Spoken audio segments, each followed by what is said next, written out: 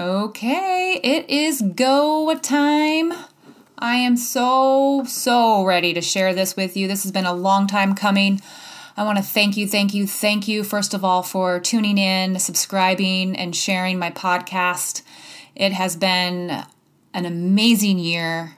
Super excited to have launched this Soul Shack Sister podcast, and so excited to know that we're going into season 2, and season 2 is all about recover and rise. 2020 has been an amazing year. It has been a crazy year, and with that, I thought, what a great way to end it with a little rock bottom to summit talk and share with you my goals for the next year and what we have going on. And what that is all about sharing and caring with you.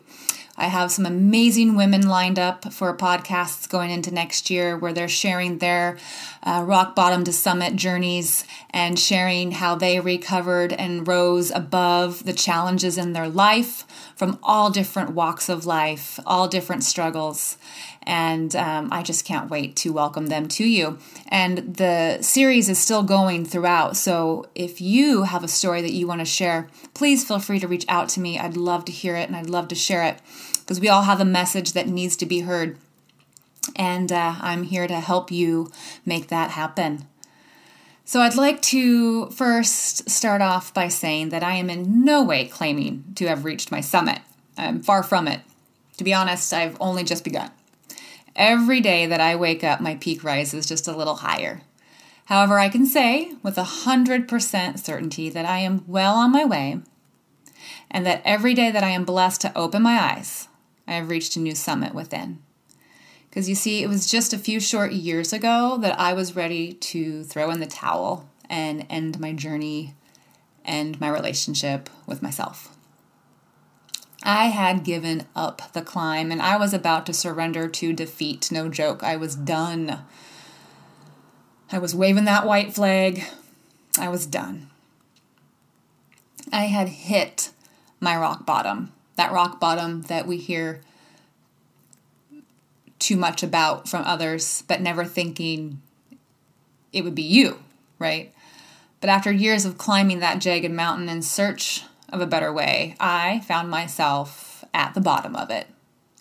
I was broken, beaten, bleeding, hurting, and wondering how the hell did this happen to me? How could I have allowed for this to happen to me?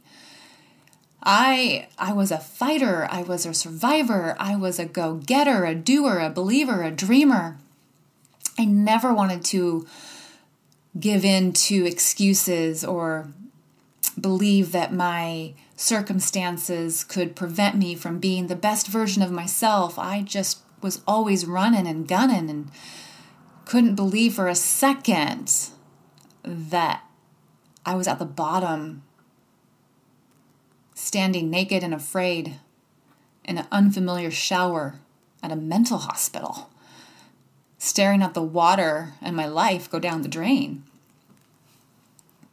It was in that shower that for the first time in my life, I had honestly felt alone and scared. Because before then, I was always able to find a way out. I was always able to find a way over, around, under, through. I would just figure it out. I was always able to find a way to avoid and run and hide, and a way to escape my truth. And even that dark day when I was ready to say goodbye, I was once again finding a way to avoid my truth instead of face it. And I thank God every day that He didn't let me. It was in that shower that I came face to face with my truth. I cleansed my soul and once and for all put down that shovel and stopped digging. For the first time in my life, I was honest with myself and admitted I needed help. I admitted it out loud to myself and to others that I needed help. I admitted that I was, in fact, an alcoholic. An alcoholic that I had tried so hard to avoid becoming. An alcoholic that I was determined never to be. Alcohol abuse runs in our family, and it was one that I've seen and never wanted to experience for myself in my own home or for my children to ever see or witness. But there I was, an alcoholic battling depression and anxiety. There, I said it. It's true. And for a brief moment, I let that darkest thought enter my conscious mind, a thought to let it all go. But it was in surrendering in that shower and surrendering in that darkness that I was able to finally see my light. And when I got out of that shower, I had a different outlook. It's crazy when you surrender. Some people think surrender as giving up, as losing, as being weak. But for me, when I surrendered, I felt so free and strong. I felt the shackles break. I felt hopeful. I was no longer afraid to speak my truth. And for the first time, I allowed myself to feel and accept my truth and speak my truth in a way that it didn't bring me shame. It brought me peace. And as I share it with you today in this podcast, my hope is that it will help you speak yours too. You see, we're all fighting something or avoiding something at some point or another in our lives that makes us feel weaker and slowly dims our light. And my mission is to help you surrender to the darkness within so that you can finally see yours and start speaking your truth and owning your space on your climb to the summit. Now, I should throw in a little disclaimer here that what I'm about to share could get a little dark and messy and possibly full of triggers for those struggling with addiction, but this podcast isn't titled Rock Bottom to Summit for no reason. There is a light at the end of the tunnel, and I promise you, it's not a train. I've heard it said many times that our rock bottom only needs to be as deep as we dig. Yet for some reason, I saw that as a challenge. To just keep digging instead of putting down the shovel at the first boulder I hit. So for the sake of time, I'll not go as far back as the first hole I dug, but I'll take you back to maybe the last few. At that point, and at this point now in my life, right? At this point in my life where I'll take you, I had officially turned to drinking as my solution to all my problems, not wanting to admit that it was the cause for almost all of them. I know it to be true that drinking is only the symptom, but when you are in active addiction, it becomes the symptom and the cause for so many of our troubles and struggles. And let me tell you, mine were no joke. At this point in my life, I had been divorced twice. I had been in 2 treatment facilities, was hiding wine boxes in bushes at my house, and fighting to keep my kids from turning against me for good. I had been fired more than once for drinking on the job. My fiance, now husband, had to hide my car keys, take my debit cards, and basically lock me up at home in efforts to keep me from drinking. But sadly, that didn't stop me. Sadly, when an alcoholic wants to drink, they'll find their drink. I would Uber to the store or walk. I'd buy more than I thought was enough to get me through and stash the rest away for another day. Another day being later that day. Let's keep it real. Who was I kidding, right? Why he stayed with me through it all still blows my mind. To this day, I still am in awe of that man. Yet he did. He never gave up on me, and I don't doubt for a second he is one of the many reasons I am sober today. He believed in me when I couldn't believe in myself. And he wasn't the only one. I had many friends who did, but unfortunately, it takes more than the love of others to get you to surrender. Even God himself wasn't enough. And believe me, he tried. I'll never forget the day. I remember it like it was yesterday. I had been drinking, shocker, and I was feeling sorry for myself and talking to anyone that would listen about how messed up my life was and what was going on in my life that day and what person, place, or thing kept getting in my way. I called a girlfriend to cry about my struggles and ask her to pray for me. If I could find anyone to sign off on my bullcrap, I was still in the game, right?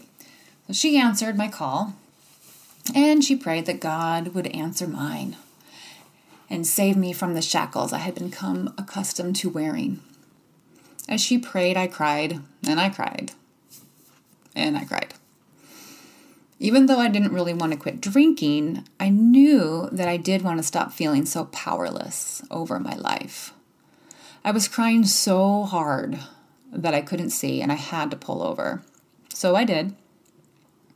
And I got out of my car, and I lit a cigarette, and I smoked my cigarette, crying, talking to her on the phone as a gentleman came walking up to me, and he asked me if I was okay. And of course, I said, yes, I'm fine. I'm just having a bad day.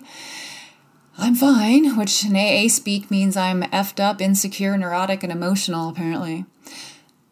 His reply, no, you're drunk, and I'm a cop, and you're going to jail. Yes, I just so happened to pull over on the side of a road right in front of a cop's house. Immediately, my fight or flight kicked into full gear, and I instantly went into survival mode, of course, right? I begged him to not call the police and instead to call my fiancé, who was just down the street. After much pleading and begging, he did call my fiancé to come and help me as well as the police.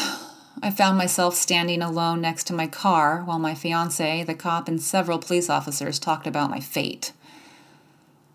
The next thing I remember, as I'm pretty sure I had a brownout, that's like a blackout but not as dark for those non-AA listeners out there, I was sitting on the floor of his living room with my fiancé as they were talking about getting me into treatment.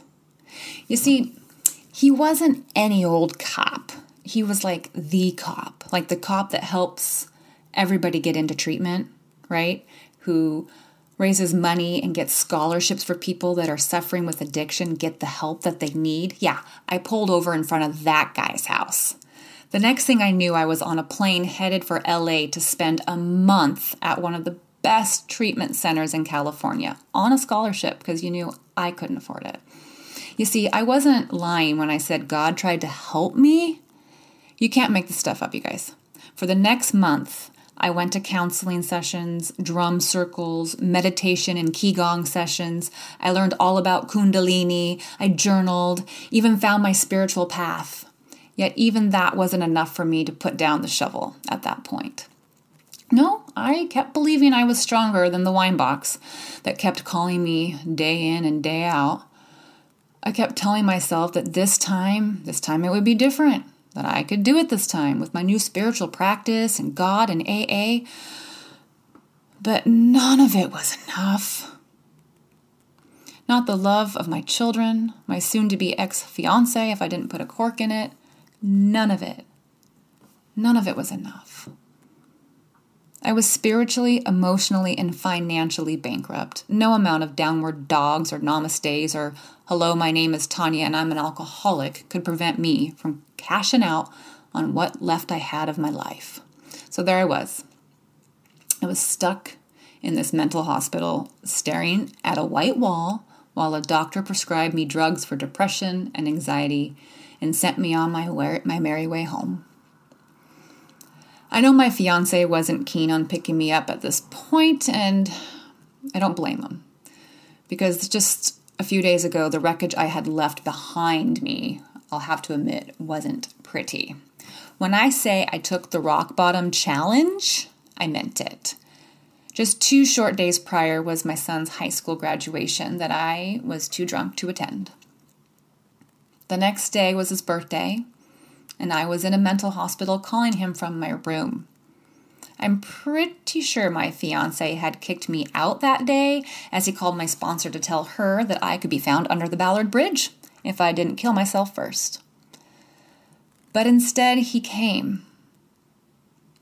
He came not knowing who he was going to get when he got there. If it weren't for the love he has for my children, he may have just kept driving, but he didn't. And luckily for me, I had an awakening like no other in that shower that transformed my perspective on everything. I knew that if I was going to change, I would have to change the way I looked at life. I needed to stop living other people's lies and start living my truth. I had to admit to myself, to God, and anyone else that mattered that I was broken, scared, afraid, but willing. Willing to be honest and show up for myself and that little girl inside that was fearful and hurting. I needed a complete makeover and an honest program dedicated to self-love and healing. I had to face the demons that blocked my light and fight the evil that does exist if you welcome it. I needed to connect to my soul and find my true purpose and dharma. I always knew I was made for more, but feared what that more was. I've heard it said that our biggest fear is fear of success, and I always thought that was crazy. But now I truly believe it. When we live in the dark, we fear the light. But it's in that darkness that light is born. And when we can reignite our light within, we can truly transform. So that is exactly what I set out to do. I sat in the dark. I sat in the dim. And I let the feelings in, and I accepted them all. I gave them their place and their space and their time, and then I let them go. I let go of what no longer was serving me, and I questioned everything. I questioned all my beliefs about who I was and the life that I was living and how I was receiving and showing up for it. And I challenged my fears daily. I dared to be me, unapologetically me. Real, raw, 100% me. I started small with one positive commitment to myself after another and another that eventually turned into a new normal. Anything that I had on my heart or dreamed of doing, I was going to do it. I didn't care if it was perfect or perfect timing or everything was just set up just the way it was meant to be. I was ready. I just wrote in my dream journal and did it.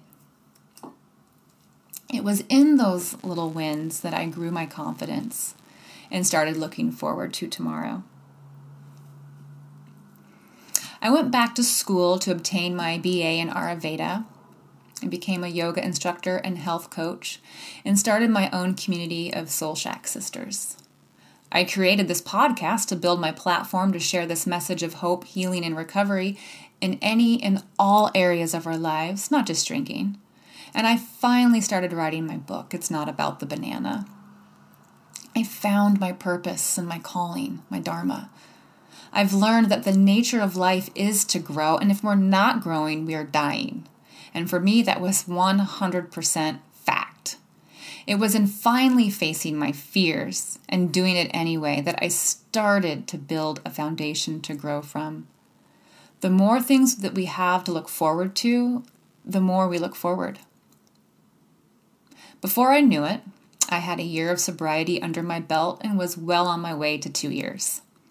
Then we rang in 2020, and everything stopped. COVID took us all out before we even had a chance to see it coming. Like, seriously, what's up with the toilet paper, you guys? Suddenly, my happy, joyous, and free lifestyle was being compromised. I found myself falling out of my routine and quickly reverting back to fear-based thinking and behaviors. I fed into the hype and became obsessed with all things I could not control. Until one day I found myself in an ambulance staring up at two strange men on my way to the hospital. I had suffered a seizure. Yeah, a seizure. I had never in my life had a seizure, let alone symptoms of one. I was in the best health I had ever been in. I was working out daily, eating a plant-based diet. I didn't drink, and I had quit smoking. How could I have a seizure?